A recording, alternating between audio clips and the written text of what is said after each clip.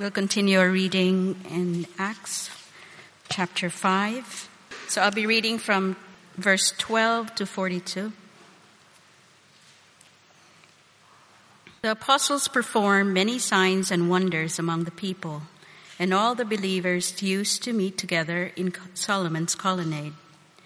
No one else dared join them, even though they were highly regarded by the people. Nevertheless, more and more men and women believed in the Lord and were added to their numbers. As a result, people brought those who were ill into the streets and laid them on beds and mats, so that at least Peter's shadow might fall on some of them as he passed by. Crowds gathered also from the towns around Jerusalem, bringing those who were ill and those tormented by impure spirits, and all of them were healed. Then the high priest and all his associates, who were members of the party of the Sadducees, were filled with jealousy. They arrested the apostles and put them in the public jail. But during the night, an angel of the Lord opened the doors of the jail and brought them out. "Go stand in the temple courts," he said, "and tell the people all about this new life." At daybreak, they entered the temple courts, as they had been told, and began to teach the people. When the high priest and his associates arrived, they called together the Sanhedrin, the full assembly of the elders of Israel, and sent to the jail for the apostles. But on arriving at the jail, the officers did not find them there. So they went back and reported, "We found the jail securely locked, with a guard standing at the doors. But when we opened them, we found no one inside." On hearing this report, the captain of the temple guard and the chief priests were at a loss, wondering what this might lead to. Then someone came and said, "Look, the men you put in jail are standing in the temple courts teaching the people." At that, the captain went with his officers and brought the apostles. They did not use force, because they feared that the people would stone them. The apostles were brought in and made to appear before the Sanhedrin to be questioned by the high priest. "We gave you strict orders not to teach in this name," he said. "Yet you have filled Jerusalem with your teaching and are determined to make us guilty of this man's blood." Peter and the other apostles replied, "We must obey God rather than human beings. The God of our ancestors raised Jesus from the dead, whom you killed by hanging him on the cross. God exalted him to his own right hand as Prince and Savior, that he might bring Israel to repentance and forgive their sins. We are witnesses of these things, and so is the Holy Spirit whom God has given to those who obey him." When they heard this, they were furious and wanted to put them to death. But a Pharisee named Gamaliel, a teacher of the law, who was honored by all the people, stood up in the Sanhedrin and ordered that the men be put outside for a little while. Then he addressed the Sanhedrin, "Men of Israel, consider carefully what you intend to do to this man. Some time ago, Theudas appeared, claiming to be somebody, and about 400 men rallied to him. He was killed. All his followers were dispersed, and it all came to nothing. After him, Judas the Galilean appeared in the days of the census and led a band of people in revolt. He too was killed, and all his followers were scattered. Therefore, in the present case, I advise you, leave these men alone. Let them go. For if their purpose or activity is of human origin, it will fail. But if it is from God, you will not be able to stop these men. You will only find yourself fighting against God." His speech persuaded them. They called the apostles in and had them flogged. Then they ordered them not to speak in the name of Jesus, and then let them go. The apostles left the Sanhedrin, rejoicing because they had been counted worthy of suffering disgrace for the name. Day after day, in the temple courts and from house to house, they never stopped teaching and proclaiming the good news that Jesus is the Messiah. This is God's word. Christina, thank you. Thank you very much for reading. Let me add my welcome if we've not met. My name's Matt. It'd be lovely to do so at some point. But first, we've got some work to do looking at this. I think it's a comedic story. It's bravery, but a comedic story in some senses. And I hope we'll get the sense of that. And it does us much good. Let's pray that it would.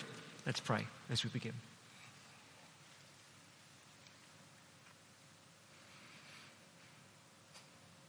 Our great God and Father, we thank you that these early apostles, they had your words, the word of eternal life. They had your Spirit within them, and they were bold.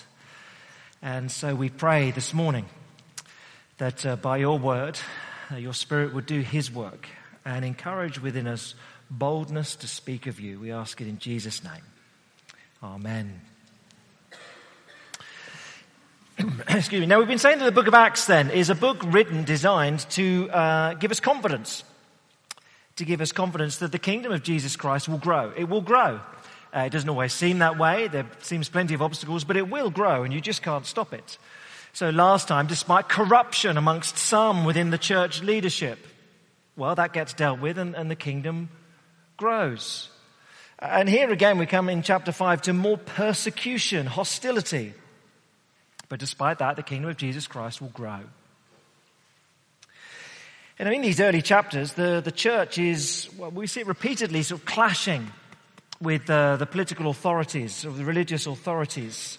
And it looks like a bit of a mismatch. You've got on one hand 12 disciples, and on the other hand you've got the whole of the state, the political, religious establishment of a nation. So it looks like a bit of a mismatch. You know, you've got 12 men sort of on horseback with swords versus the might of the US military in the 21st century. It's a bit of a mismatch. And yet, repeatedly it's shown that the mighty establishment can do nothing to stop the message of these 12 going out. The establishment is feeble in the face of God's people speaking God's word in the power of God's Spirit. So this may or may not be of any use to you, but as I've been daydreaming on it this week, I've had this sort of image in my head. It is very impressive, enormous elephant, terrified by this tiny, tiny little mouse. So that's kind of what's going on here. The whole of the establishment is in fear because of this just small group and their message. And it's still the case today. The national papers carried a couple of months ago, it was in the Times, just in the world news, the little account, I don't know how it made it in there, but a little account of Ma Huichoi, a Chinese lady who was in prison for 3 years because she held a Bible study in her house. So the police raided and they charged her with threatening to disturb public order. What was she doing? It was this woman, Ma Huichoi, and 4 other women. 5 of them having a Bible study. And yet the police raided their house and put them in prison for 3 years for what are you so scared of? And yet in that regime, I guess with its desire for absolute control, this group, just only 5 on this particular occasion, saying, we're having a Bible study. I don't care if you think it's legal or not. We're just studying God's word. They found that terrifying. So what we see really in this story is that in the face of fearless Christians, hostile powers are feeble. And it's a message the church needs to know around the world. It was in the Independent newspaper last week. Do you see this various buildings in London were lit up red? There's meant to be some focus on persecuted Christians around the world. It sort of barely made the news. But the Independent reported that Christians are discriminated against in 139 countries in the world. So 75% roughly. You will suffer either crushing, forceful persecution or marginalization. So you need to know that. Of course, it's much milder in the UK. But I guess you'd want to observe that perhaps there's a little bit of a shift in our culture, whereas probably 30 years ago, most of the media certainly would have dismissed Christians as sort of silly, harmless do-gooders. I mean, silly people believing what they believe, those silly Christians. But they're sort of harmless do-gooders, let them do their good. Now, perhaps Christians are do-badders. We don't stop them.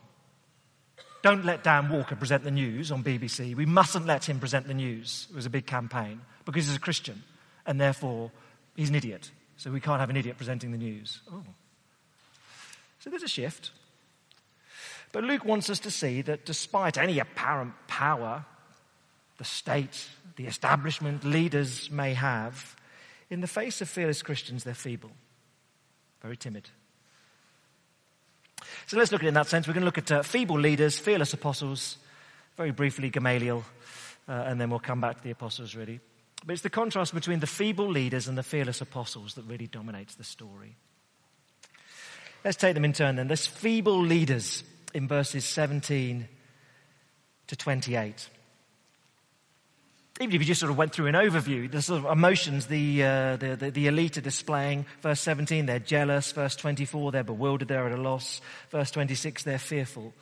But let's look at the story. Actually, it's a continuation. If you just turn back one page into chapter 4, Peter and John, sort of your top two, they've been in prison before. Chapter 4, verse 3. The temple guard and the Sadducees, that's sort of the religious elite. Verse 3 of chapter 4, they seized Peter and John and they put them in jail. Chapter 4, over the page again, verse 18. They did let them go, but this is what Peter and John were told by the religious establishment. Chapter 4:18. They called them in again and commanded them, "You must not speak or teach at all in the name of Jesus." And Peter said to them then, "Well, which is right in God's eyes, to listen to you or to him? You be judges.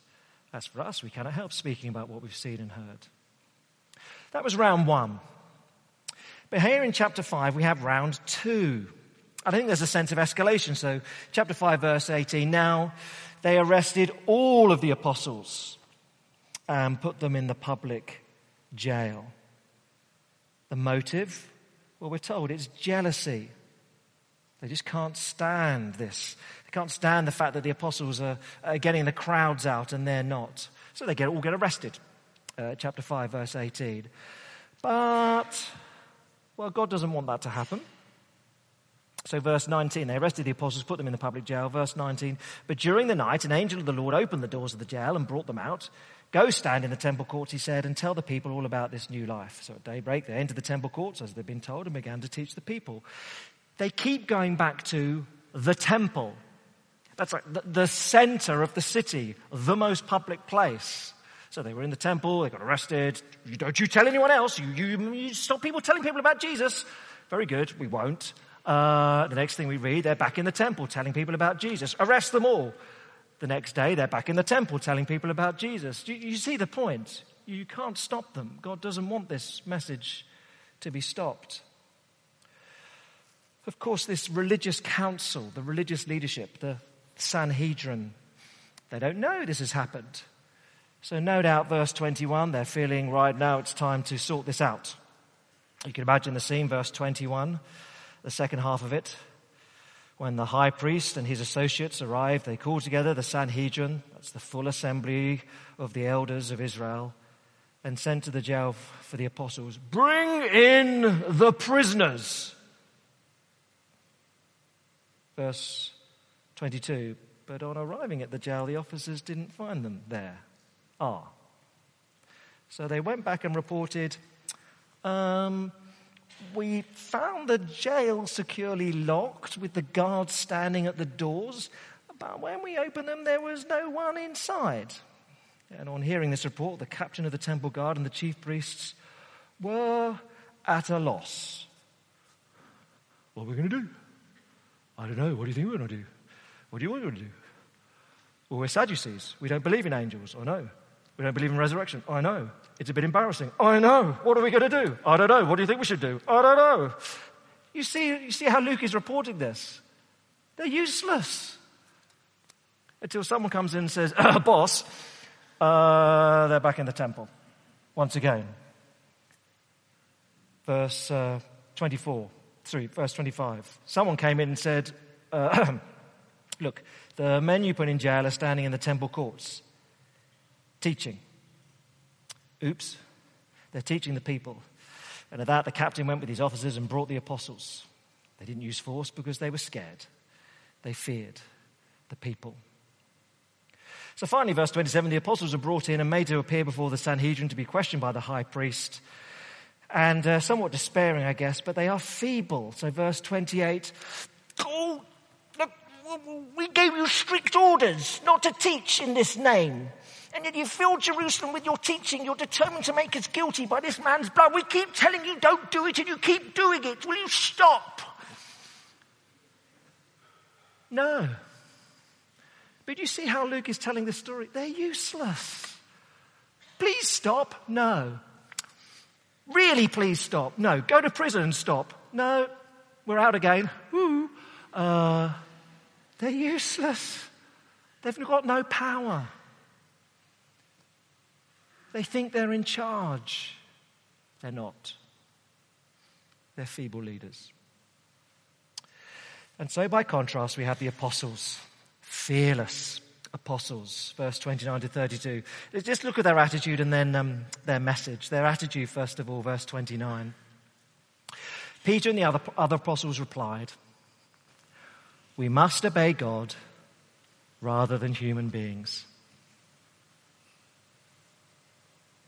So you can tell us to stop all you like, but I'm afraid we must obey God rather than you. Now, we need to be clear, of course, this is not a choice often forced upon you and me. And the New Testament will be pretty clear. Normally, Christians will submit themselves to the ruling authorities. God has given us government for our good. Romans 13, 1 Peter 2. But there is a priority. So you need to hold those two things in tension. So I don't know if we've got 1 Peter 2. For example, Peter writes to Christians, submit yourselves for the Lord's sake to every human authority or to governors who are sent by the Lord to punish those who do wrong and commend those who do right. That is the normal state of affairs. You've become a Christian, wonderful. And now you obey those in charge of you, be it your bosses at work, or be it the national government. That's what you do normally. And it almost right alongside that, or just a few verses before, chapter 2, verse 9, he'll say, look, to Christians, you are a chosen people, a royal priesthood, a holy nation, God's special possession, that you may declare the praises of him who called you out of darkness into his wonderful light. And you never let anything stop you declaring his praises. So you have to hold both of those. Normal life, you obey your boss, you obey the government, of course. But there will be times, very few times for us, but of course times for Christians across the world and throughout history, where conscientious objection is essential. Believers don't refuse to speak of Jesus. So whatever your political views, and there'll be a pretty wide spectrum in the room, free speech is something all Christians must care about. The freedom to speak of Jesus Christ. And of course it means you endure contrarian opinions, hostile opinions. Well, that's part of being in a culture which has free speech. But that is what we stand for. At times it's very costly. I had reason this week to reread bits of Pilgrim's Progress, John Bunyan's classic allegory of the Christian life.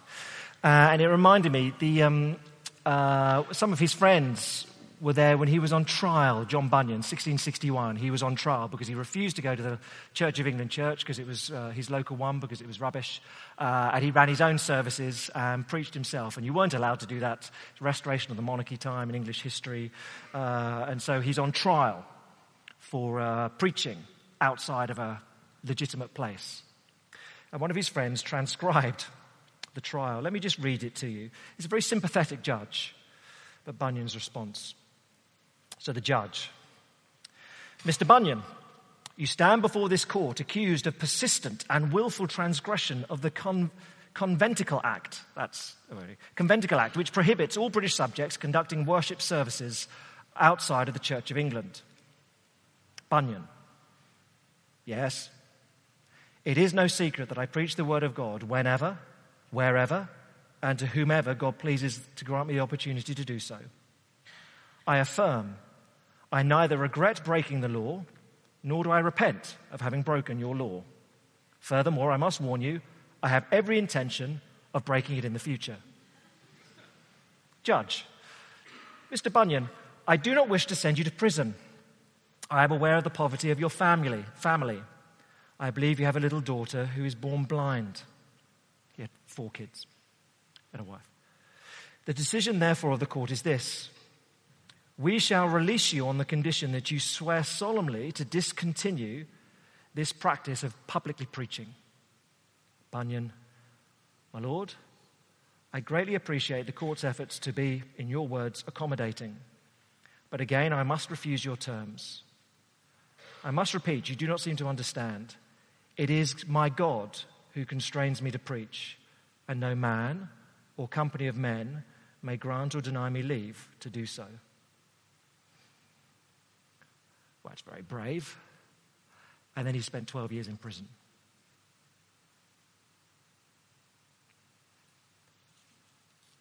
Now, he wrote Pilgrim's Progress, so it was quite a useful 12 years. But a great cost to himself, wife, 4 children, in poverty. That was then.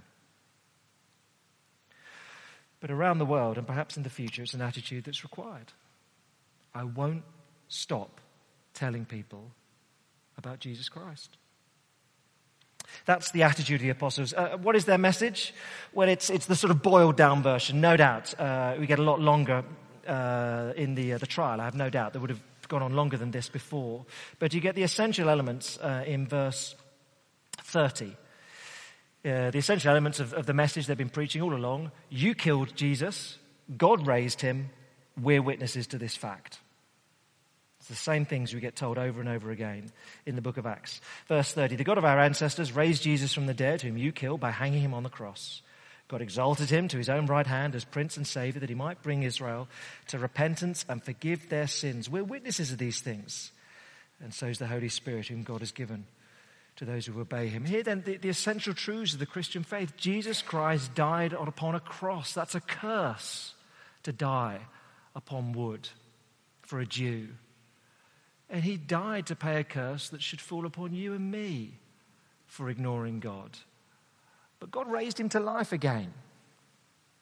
God overturned the verdict of these religious leaders wonderfully. And the witnesses are there, and we can trust them. 2 gifts are promised, the same gifts that keep getting recorded in the book of Acts. Forgiveness of sins and the Holy Spirit. Those 2, forgiveness of sins and the Holy Spirit. Tangent, verse 32, just in case you're confused by that.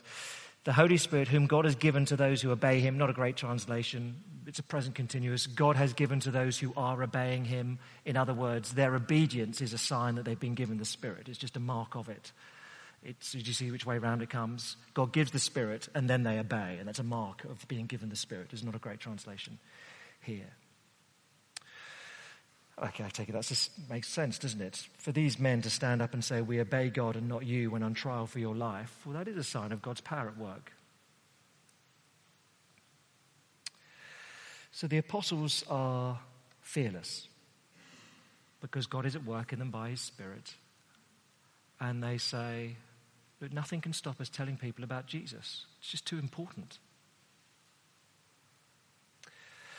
So you had the feeble leaders and the fearless apostles. Very briefly, just look at this cowardly Gamaliel. He's a slightly confusing character, so I don't want to spend too long on him. But cowardly Gamaliel, verses 33 to 42. When the religious leaders heard this, they were furious and then wanted to put them to death. I'm sure they were furious. Just can't stop them. But a Pharisee named Gamaliel, a teacher of the law who was honored by all the people, stood up in the Sanhedrin and ordered that the men be put outside for a little while. And then he addressed them. Well, what are we to make of this man? Some credit Gamaliel for being pragmatic, and that's a sensible thing to do. Perhaps. I think he's a coward. he doesn't actually engage with what the disciples say, but rather he lumps Jesus together with these two other troublemakers that you can read about in the secular histories, Theudas and Judas. You know, they came and they went, and well, let's just wait and see. Time will tell. And you might say, well, it's quite a good strategy, but Gamaliel, what about you? What do you think about Jesus? Leave aside the strategy. What do you think? What do you make of these claims that he died a curse-bearing death for you, that he's risen again, that he's the Lord of all? What do you make of them, Gamaliel? And we get nothing. So I think he's fairly representative of a typical of the UK population. Well, leave the Christians alone. They're all right. They're do-gooders. Yeah, but what do you make of the claims of Jesus Christ? Well, don't ask me that. I'm not interested in that. No, but what do you think? I may be amplifying a little bit, but he reminds me very much of one friend. I keep saying, why not come along to church? And she says, oh, I'm scared you'll persuade me it's true. But you're a very bright woman. I can't persuade you to do anything. You know, but I'm scared it might be true. So no. You carry on. You carry on. You carry on. And that's Gamaliel. He speaks truly, I guess you have to say that, perhaps more truly than he realizes in verse 39. If this is from God, you'll not be able to stop these men. You'll only find yourselves fighting against God. Well, that is what they're doing. But the story ends with the apostles again. So we return to these fearless apostles. And verse 40. Gamaliel's speech persuaded them. And so the Sanhedrin, they called the apostles in and had them flogged. Then they ordered them not to speak in the name of Jesus and let them go.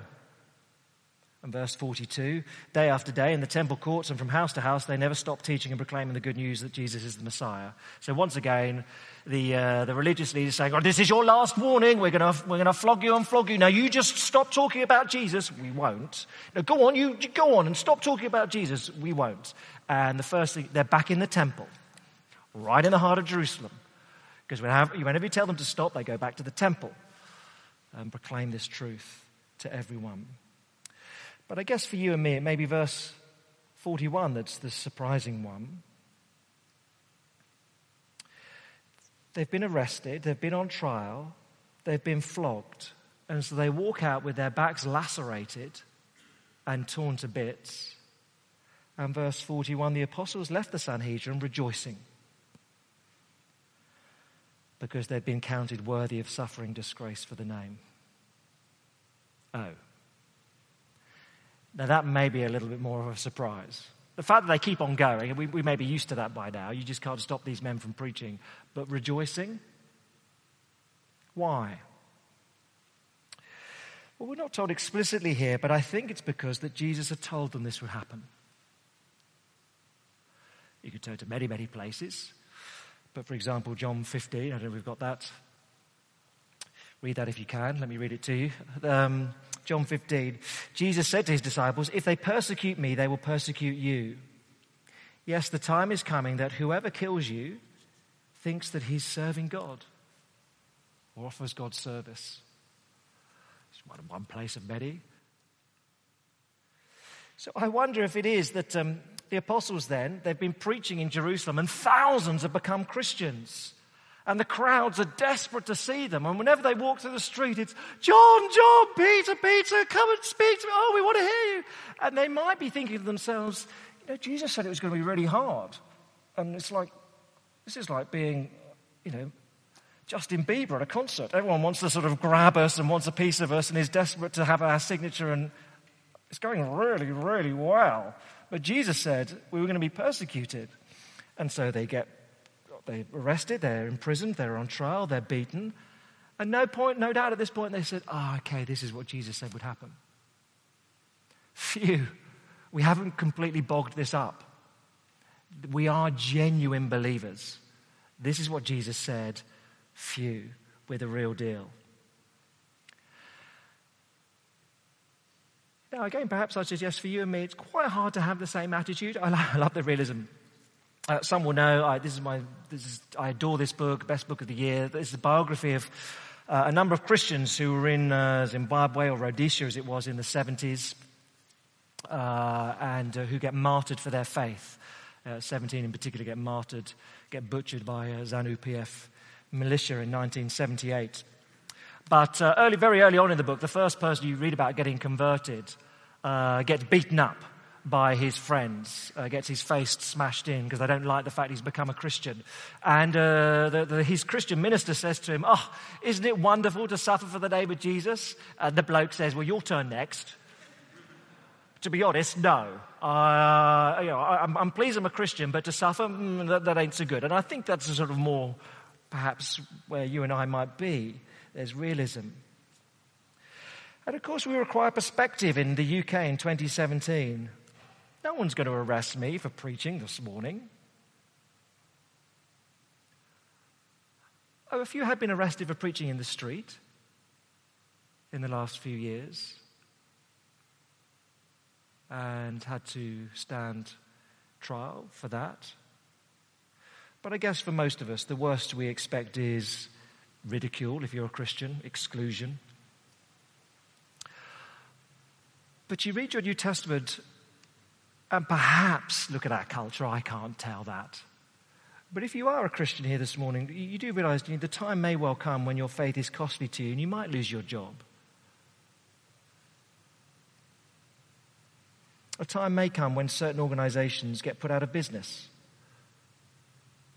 because faithful Christianity becomes incompatible with the dogma, the moral vision, the laws of the land. And so this would say, you are ready for that, aren't you? That is not abnormal Christianity. These apostles rejoiced when they experienced this because they said, "Oh yeah, Jesus told us it would be so." But still, you might say, to rejoice, that is unusual perhaps. How do they do so? How do they keep going? In fact, for you and me, if we ever knew anything like this, why would we rejoice or even keep going as Christians? And in the end, I think you have to say, because the message is just so wonderful. I guess it gets summarized as the angel tells them in chapter 5, verse 20, "Tell the people about this new life."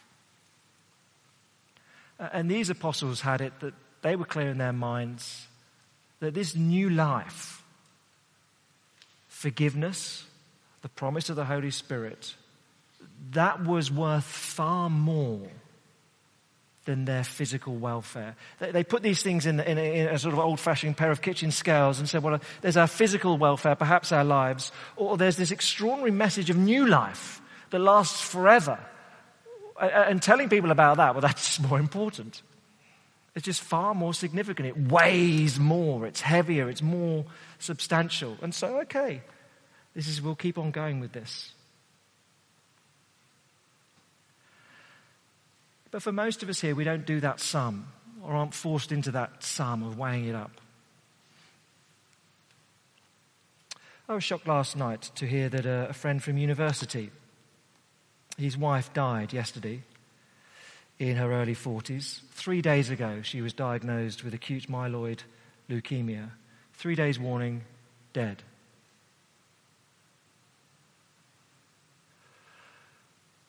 Now, wonderfully, they're a Christian family. They know new life in Jesus. They expect to see her again. But of course, children, wow, devastating. Yesterday and today. But he's a TV presenter.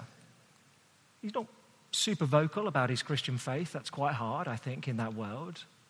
But of course, his tweets since her death, pray. He's pretty out there. All of a sudden, I guess, subconsciously, he just thinks, do you know what? New life in Jesus Christ matters. And everything else, well, it's just fleeting. And it goes. So to tell people about this, well, that's worth doing. Knowing a message of new life in Jesus Christ that lasts forever, it can give you a boldness that renders even the most intimidating of committees, authorities, states feeble. Once says the central event of this book of 1970s Rhodesia, now Zimbabwe. In 1978, then, a load of Western missionaries are butchered, as I say, by ZANU-PF militia. They're led. One Western missionary escapes. It's this guy's dad. Manages to escape, Peter Griffiths. So it's reported that the leader of the militia is a man who calls himself Devil Hondo. 2 years later, he becomes a Christian. It's very wonderful. It's extraordinary. This brutal, brutal man who'd killed all these others becomes a Christian and says, yeah, I did this under orders from my superiors in ZANU-PF. That doesn't make him very popular with the government in 1980 when Zimbabwe is formed. And he's standing up and saying, yeah, I was told to do this. I was told to butcher all the... And you can read it all in here. The Foreign Office in the UK says, shh, don't make a fuss. We might have some stability right now. But he travels around the country, preaching the gospel. He's hated by old Western police force for what he's done. He's hated by ZANU-PF because he's an embarrassment to them, revealing what they've been like. And he just preaches the gospel. This man called Devil Hondo. He renames himself. He takes a sensible name, Garakai. And everywhere he goes, he fears for his life. In the end, 10 years later, he does have to flee the country when there's a very direct threat. But for 10 years, he just carries on preaching boldly. Because he says, I must obey God rather than men. I have a message of new life. I've been forgiven for the most brutal of crimes. Isn't that extraordinary? You could be forgiven for whatever you've done wrong. Isn't it wonderful? I just can't stop telling people about this. You might kill me for telling you, but you just got to know, he says. That sort of boldness, God's people proclaiming the word of God in his Spirit's power. Well, no matter how intimidating people may be, they are powerless when Christians are that bold. Let's pray together.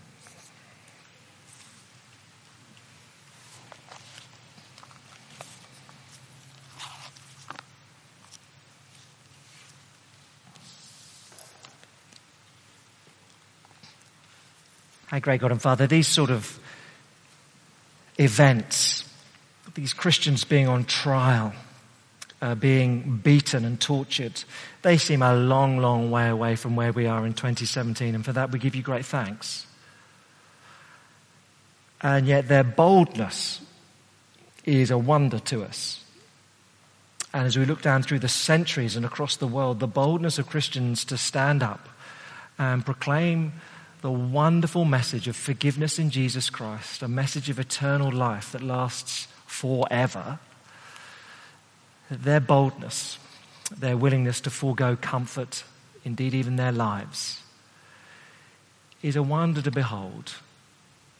And Father, we pray you would give us such a concern for the honor of your name, such a concern that those around us, that some here this morning would repent for their sins, know forgiveness through Jesus Christ and the hope of eternal life. Father, help us bold in sharing that message, we pray. In Jesus' name, amen.